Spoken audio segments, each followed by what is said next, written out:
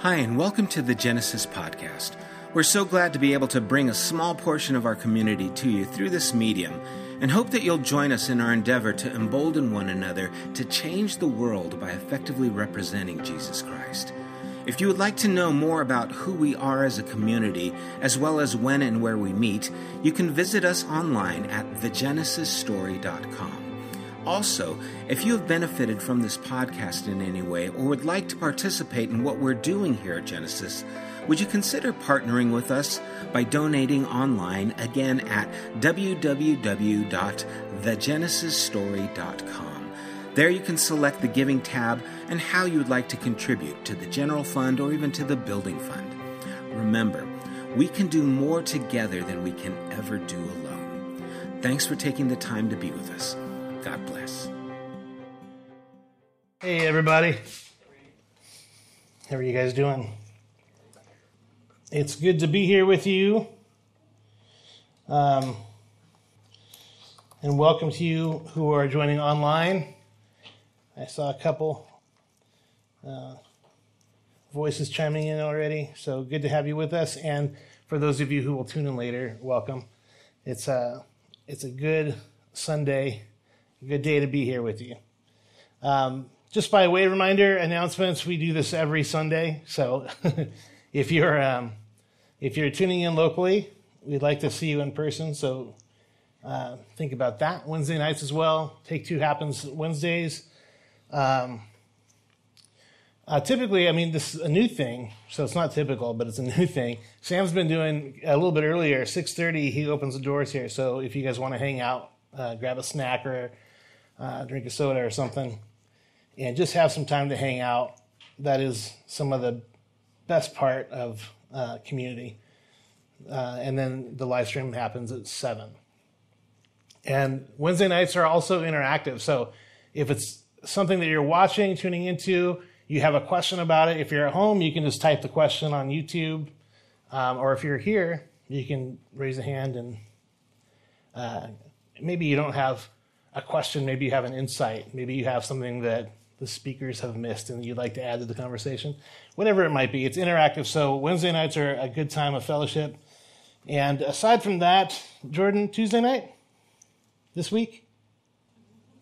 I didn't look at the calendar. Next week. Next week, Tuesday night, is packed? Oh, no, that was last week. That was last week. Never mind. We'll get to this next time. Next Tuesday is Art for Artists, not this Tuesday. Next Tuesday is Art for Artists. AFA. The next pact is the 31st. Gotcha. The next pact is the 31st. So that's the word from the man himself. This morning, Sam is in Hawaii.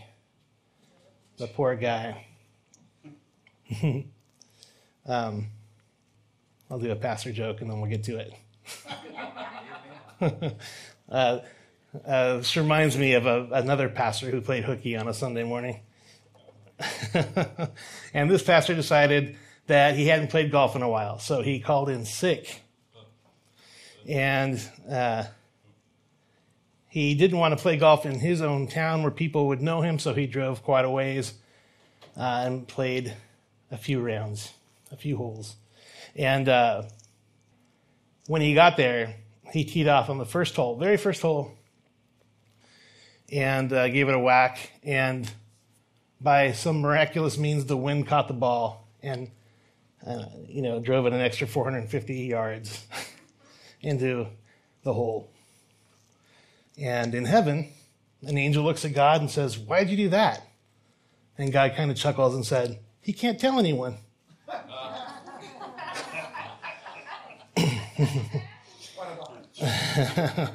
Dad jokes. I have them. Sam is actually there to perform or officiate a wedding for Gabe and Annette. So we want to wish them all 1,000 blessings out there. It looks beautiful, and we're happy for you guys. Today we're going to start off with a simple question. I think it's simple, but then I know it might not be. What do you see in yourself? What do you see when you think about yourself? That's rhetorical. You don't have to raise your hands. But I'm just giving you a moment to think about that because I think that there are, if you're really asking in earnest, who am I? What do I see when I look inside? What do I see when I look in the mirror? Oftentimes, our self-perception isn't the same as the real truth about us. And that can go a number of different ways. Do you see an overcomer? Do you see a weak-willed person in need of strength? Do you see someone who is lacking? Or someone who is at peace? And I think in this exercise, a lot of people will go to one extreme or the other, right? They'll think mostly positive. I think most people tend to think of themselves in a positive light. But you might not. Some people definitely think of themselves as horrible people. And the simple truth is, we've been told we're horrible people for a long time. But we know just by the simplicity of opening Genesis chapter 1 that at our core, we are made in the image of God. At our core, that's who we are. But oftentimes, we see things that are not the real us, but the shadowy, made-up stranger that we're going to refer to this morning as the imposter. And imposter syndrome is a real thing. It happens a lot in artists, but it doesn't just happen in artists. It happens in corporate America. Happens a lot with younger people and women, actually, is what the science says.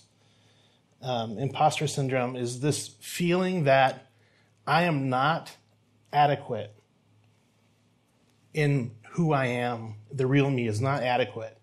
And so we spend time and we build walls and we develop the imposter who will face the world for us because we feel like we can't do that in truth. So this feeling of being caught or discovered or found out, that's the imposter syndrome, this insecurity that makes us feel like a fraud or a fake. It gives us anxiety and we feel incompetent or underqualified. I looked at this website, it's called doyouknowfacts.com, and they did an interview with people whose kind of philosophy was fake it till you make it. You might have heard that too, or you might have done that. Fake it till you make it is this kind of this attitude. Again, this is a lot of corporate America or just jobs in general, where like you don't think you have the qualifications for the job you have. And let me read you some of the things that people said. This first person says, currently faking my job, pretending that it's harder than it is. So this person is pretending that their job is harder than it is. My boss has been super impressed with my work, so I see no reason to work harder. I'm getting a set pay, so it doesn't matter. I spend 6 hours a day on Reddit, and my boss tells me I'm the best worker on the project. This person says, in 90 days, I faked knowing how to do my job as a temp, and then they offered me full-time work. This person says, I had no experience operating equipment, so nobody would hire me. So I lied, and I said I had lots of experience on my resume, and I got hired to run a line skidder. Okay. This person said he tricked his coworkers into thinking that he was their supervisor. And he faked it. He said it was really easy. I just wore a different color shirt. And the best part is that he a different color shirt and a keychain. That's what he said. the keys made all the difference. The funny part about this story is he says the owner of the company caught me and then promoted me to be the supervisor because they already know what you do.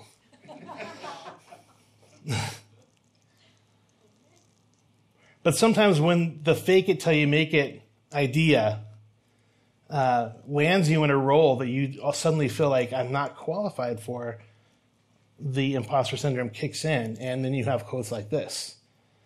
This feeling makes me want to leave my current career and has made me contemplate going back to school and taking on a different job. Or this person who said, imposter syndrome makes me try not to stand out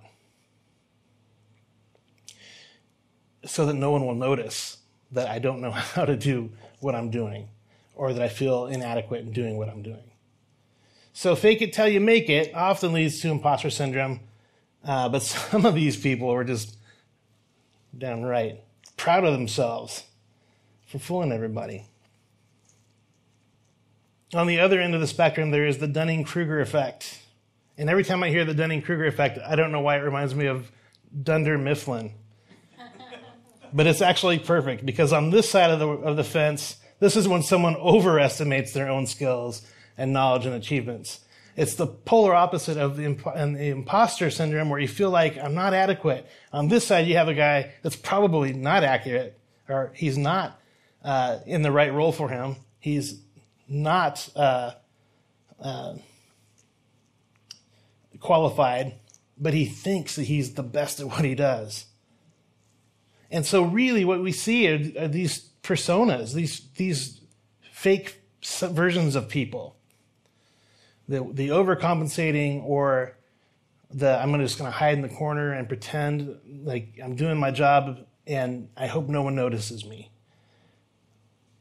And so it's a very interesting thing. In the end, you might not be in either camp, or maybe you can look back in your life and go, I did that before, or I do that sometimes. Maybe you don't have a shadow self, that you live in fear of being discovered. And maybe you don't overestimate your competencies. And I think that maybe the older you get, the wiser you get, the less you're worried about impressing people or worried about impressing people. Either way, you worry and you're more at peace with yourself. But some people go to their deathbed, never have really been known because they're faking so much of life. Do you ever see a picture of yourself and think, that's not what I look like? Who is that? That can't be what I look like. I used to joke and say that, there's the who wore it better photos or whatever. And I just put one up on my Facebook that's Jack Black because he's got a big beard right now. But I used to do that with Brad Pitt. Talk about Dunning-Kruger effect.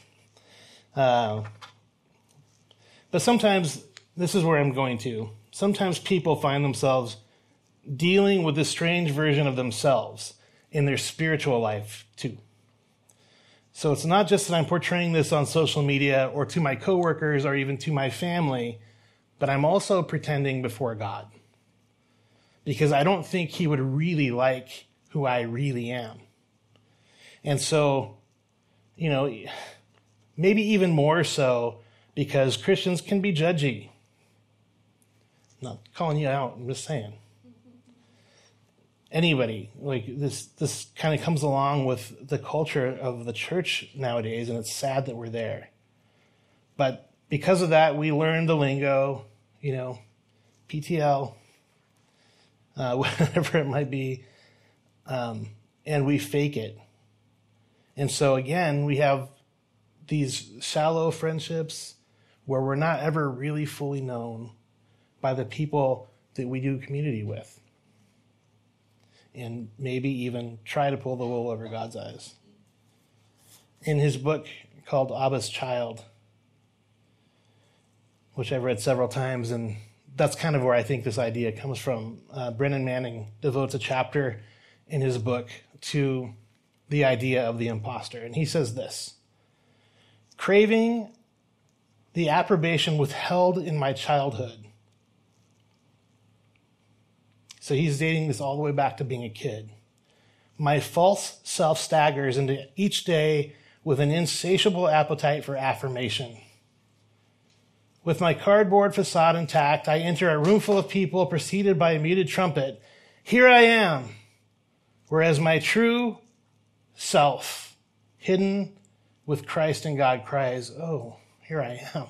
There you are. The imposter bears a distinct resemblance to alcohol for the alcoholic. It is cunning, it's baffling, and powerful. It is insidious. When I was a kid, so having read what Brennan wrote, when I was a kid, I was reflecting back on this, and I know that this is my experience too. When I was a kid, every hurt, not physical hurt, but like kids being mean, teased, teachers putting you on the spot, those embarrassing moments, the spotlight moments where everyone's looking at you, that feeling, every social interaction that went awry, all these things as an 8-year-old or a 6-year-old or a 12-year-old that you're not prepared to deal with. This is where the false persona starts. Because you start to go, if I answer that question this way, these people don't like me. Or if I talk to the teacher that way, the teacher gets upset with me. And so you start to learn how to please people. And I see this in my childhood, and I see how it affected me into adulthood, and I see how it affects me to this day. The imposter is at first a way to cope with the harshness of life. And we come to rely on this persona as a protector. And my 8-year-old imposter was tough and smart and strong, because the real me felt weak and inadequate and scared. See how this works? This is not just 8-year-old stuff. The false front we've constructed to represent us, the imposter who tells us that we only can show the good. We can only show the good stuff to people. Everything we show on social media and nothing we want to keep hidden. This persona, this imposter, gets gussied up in his Sunday best and shows up with all smiles and sunshine, even when the real you struggles to keep hope alive or just gives up on it completely. The imposter, if we have this, if we've allowed this, keeps us from having real intimacy with one another. He comes between spouses. He comes between parents and children.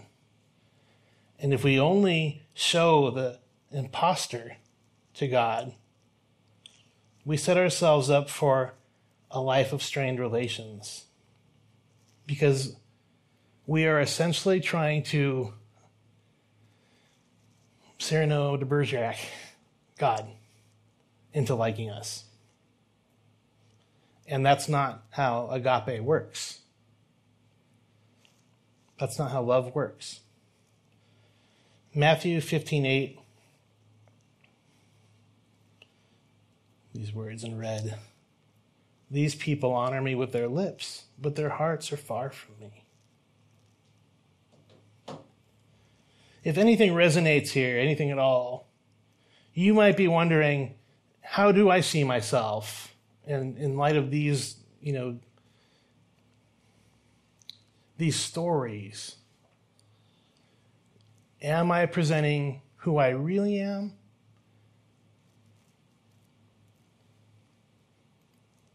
Am I filtering some things? Sometimes filters are good. But when we bury who we are in order to be liked or receive love, and we just show the faker, then I think the next question we have to ask ourselves is, how does God see me? Maybe you've wondered about this. Maybe you've seen Ben's sticker that says, God believes in you. And you wonder if that's true. Maybe you're so enmeshed with your imposter that you think, like everyone else, I've got them fooled, and I'm pretty sure God's fooled too. Maybe you think that God likes you best of everyone, or least. Or maybe you don't think God likes you at all. But however this comes back, this voice is anything other than God loves you. If you hear the voice saying God doesn't love you, God doesn't like you, you still have to put this fake forward all the time so that you will be loved. That is the voice of the imposter. And at some point, you're going to have to confront that guy or that girl. Because this is what God thinks. He looks at you and sees his child. John 1:12 says, "But to all who did receive him, who believed in his name, he gave the right to become the children of God." This verse is so beautiful, but it's even more so when you slow it down. And I was able to do that this week with just like looking into a more literal translation that might go like this. Because I always, when I see that verse, I think that word received is, I just want to know, what does that mean? And so when I looked up that word received, it's actually the same word that's used when the Bible says that Jesus took the bread. He took it. Took. It's not, I guess he received it, but we don't talk maybe like that, like taking it. And specifically, it means to take something by the hand. So let's read that. It's to all who took God by the hand. To them he gave the authority to become the children of God, the ones believing in the name of him. Took with the hand.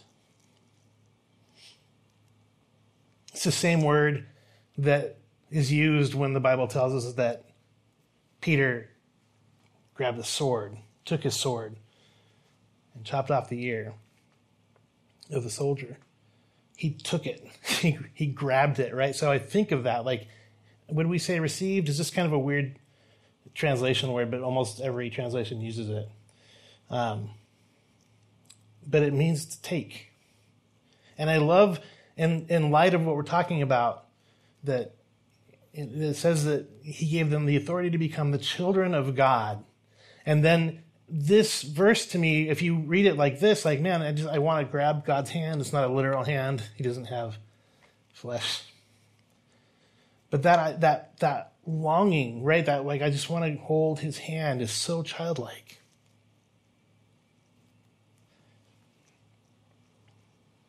Kids are handsy, man. They grab stuff all the time. And anyone, the verse says, who would want to grab the hand of God,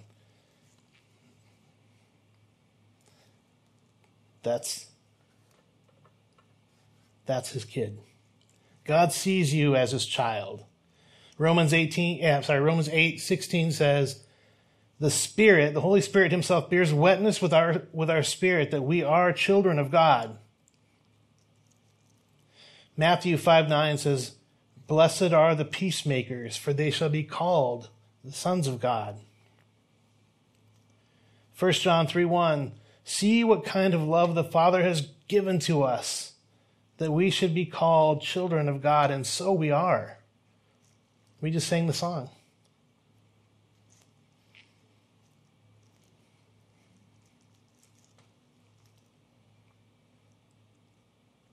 when Jesus taught his disciples how to pray, the first word, Father, Father. Paul says in Romans 8:15,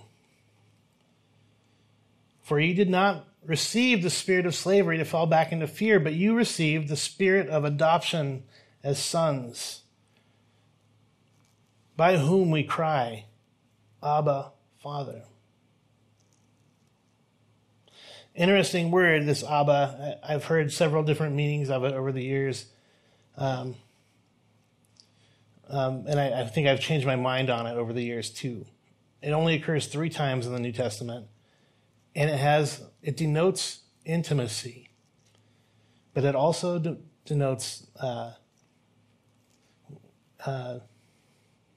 devotion.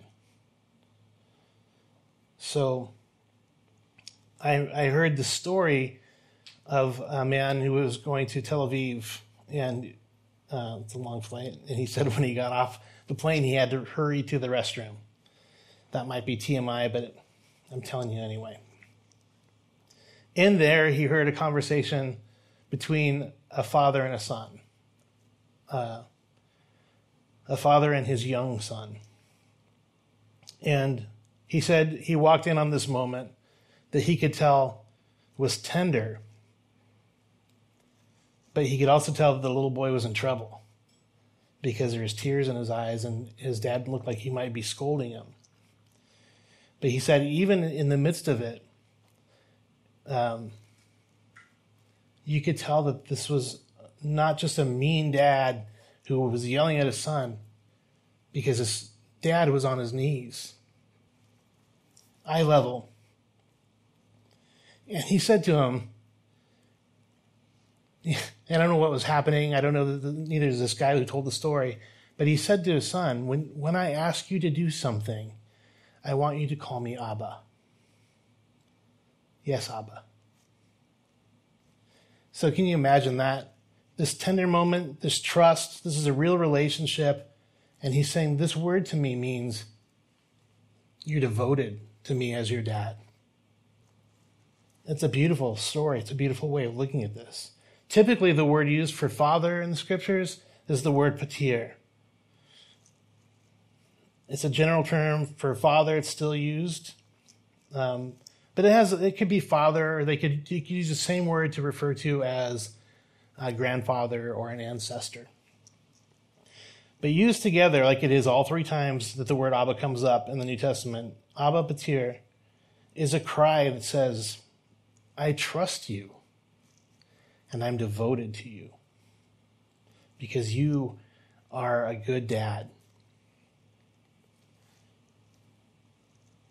Now, I know Sam has addressed this in the past too, and he's talked about this kind of idea of being a child of God, or thinking of God as Father. Sometimes that might not have good connotations for everybody. Maybe you had a dad who abandoned your family, or an abusive dad, an uninvolved dad, or maybe you just never knew your dad. But most of the time I find in lives of people who've never had a father or never had a good father, I find this immense desire for them. It's tricky because it's hard to trust, but they have a desire for a good father.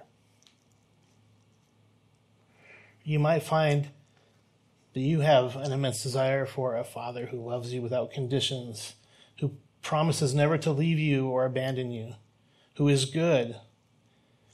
And that father looks at you and says, you are mine. You are my child. I am your Abba. Grab my hand. Let's do this. So when you look in the mirror, or when you look inside and you say, who am I? What do I see in myself? I want you to see that you are a child of God. And I want you to see that you are beloved of God. And Paul says this to us in The scriptures speak of this in so many ways that I only grabbed a few, but Paul says in Ephesians 5:1, be imitators of God as beloved children. You see that this is the Abba and the child in one scripture. Be devoted, be imitators of God as beloved children, because that's how he sees you. Follow your daddy's lead.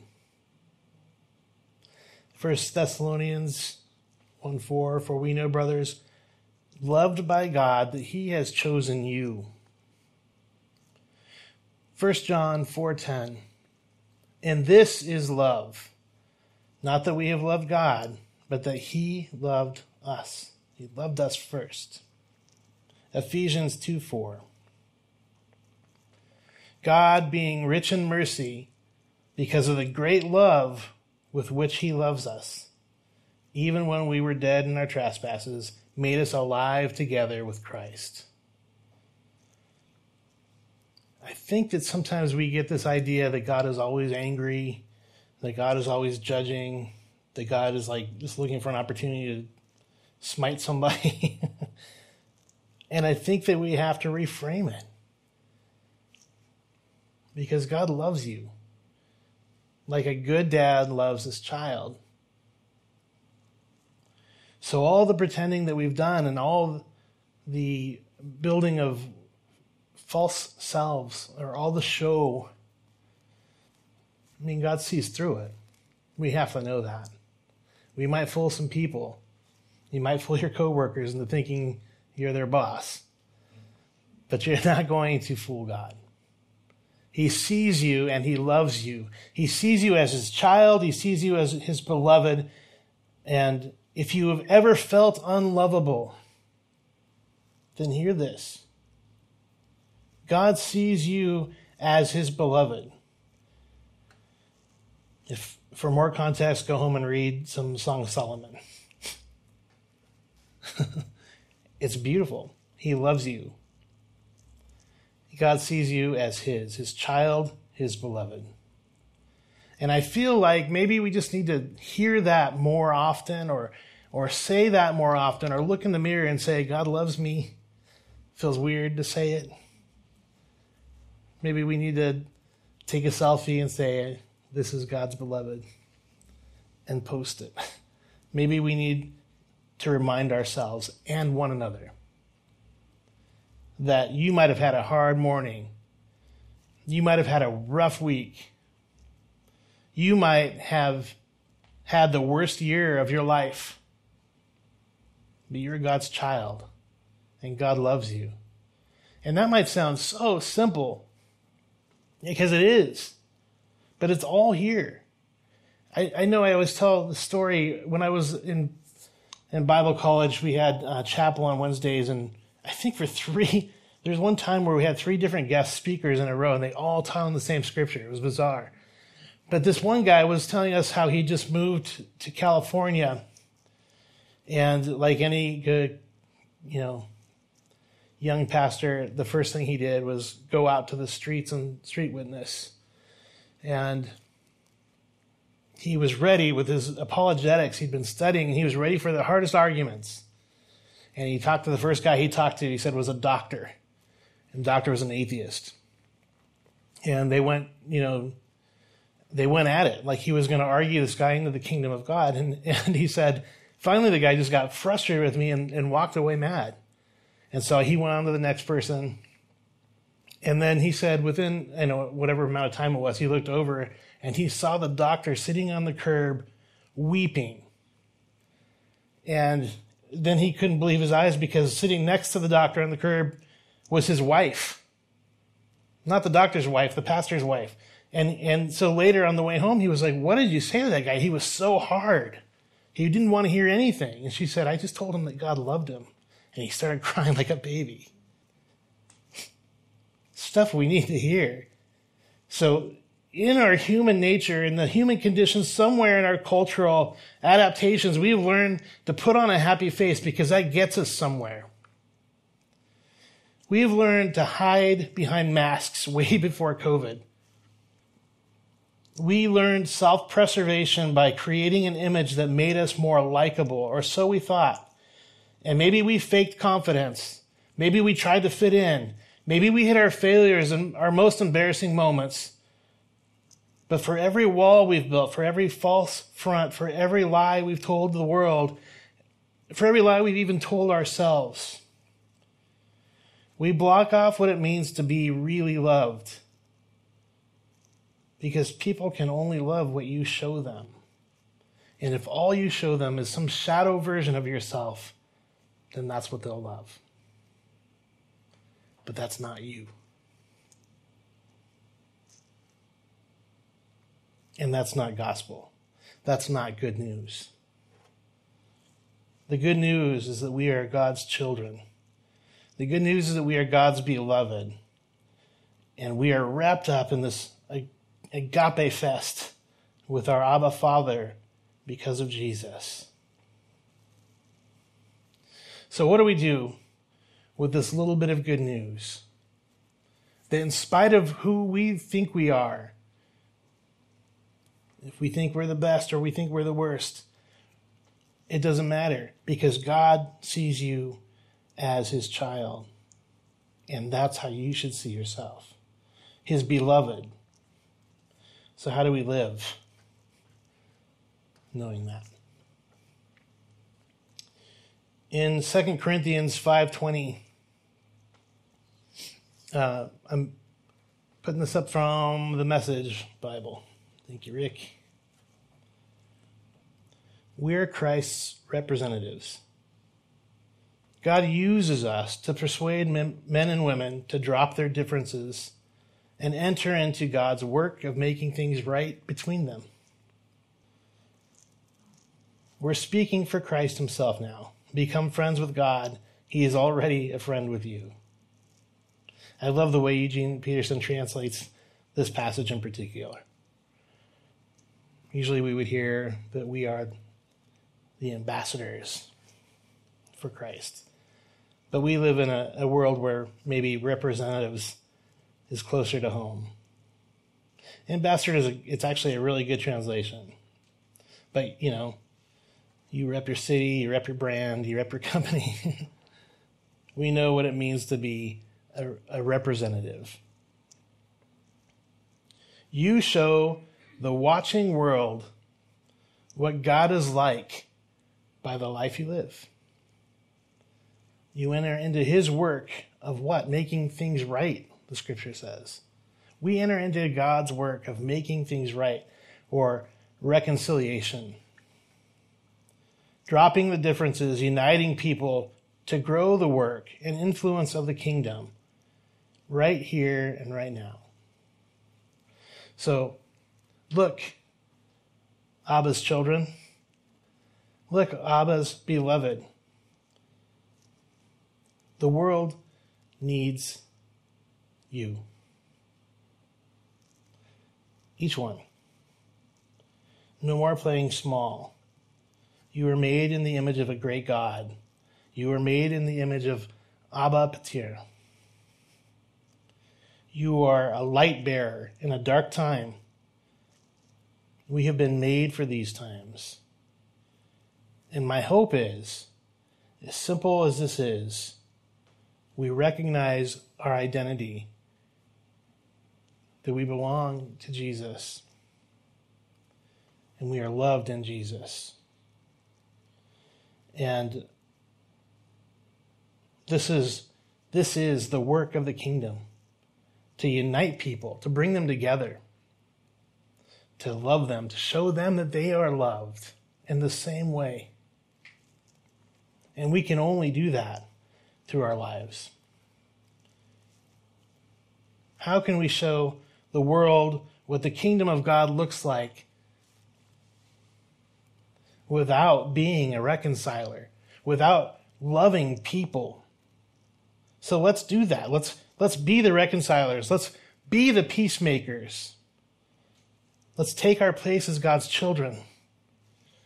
Be the ambassadors of a better kingdom, the representatives of Jesus. This is how I think we're called to live. Amen.